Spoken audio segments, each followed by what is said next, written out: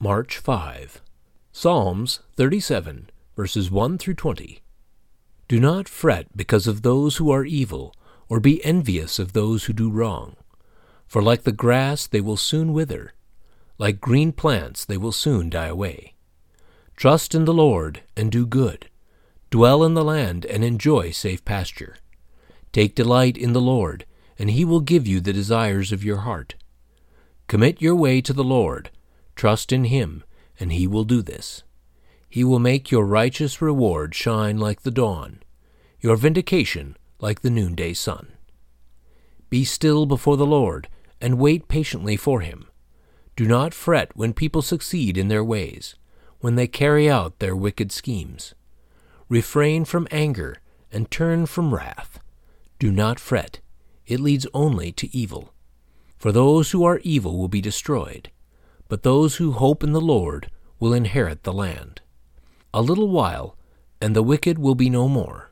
Though you look for them, they will not be found. But the meek will inherit the land and enjoy peace and prosperity. The wicked plot against the righteous and gnash their teeth at them. But the Lord laughs at the wicked, for he knows their day is coming. The wicked draw the sword and bend the bow to bring down the poor and needy, to slay those whose ways are upright. But their swords will pierce their own hearts, and their bows will be broken. Better the little that the righteous have than the wealth of many wicked.